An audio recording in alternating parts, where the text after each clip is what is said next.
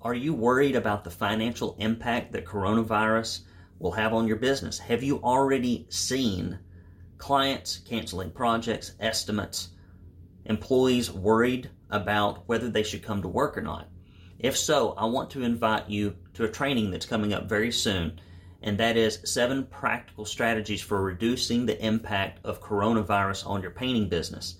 In addition to sharing common sense and advanced strategies on sales, marketing, and operations approaches that can help minimize the impact on your business, we're also going to be hearing from painting contractors all over the nation about what they are doing, practically speaking, to mitigate the financial losses and to generate opportunities during this unique environment. So if you have ideas and strategies that you're actually implementing that have been working, please come prepared to share those, and I will do my best to bring you tools and strategies around the business end of your business with sales, marketing, operations, recruitment, and hiring strategies that will allow us to get through this temporary setback so we can get back to business as usual. You can be panicky or you can be practical. I hope that you'll be the latter. Go ahead and sign up for this training now because we're doing it really quickly and it's going to be open to everyone because this is an industry issue.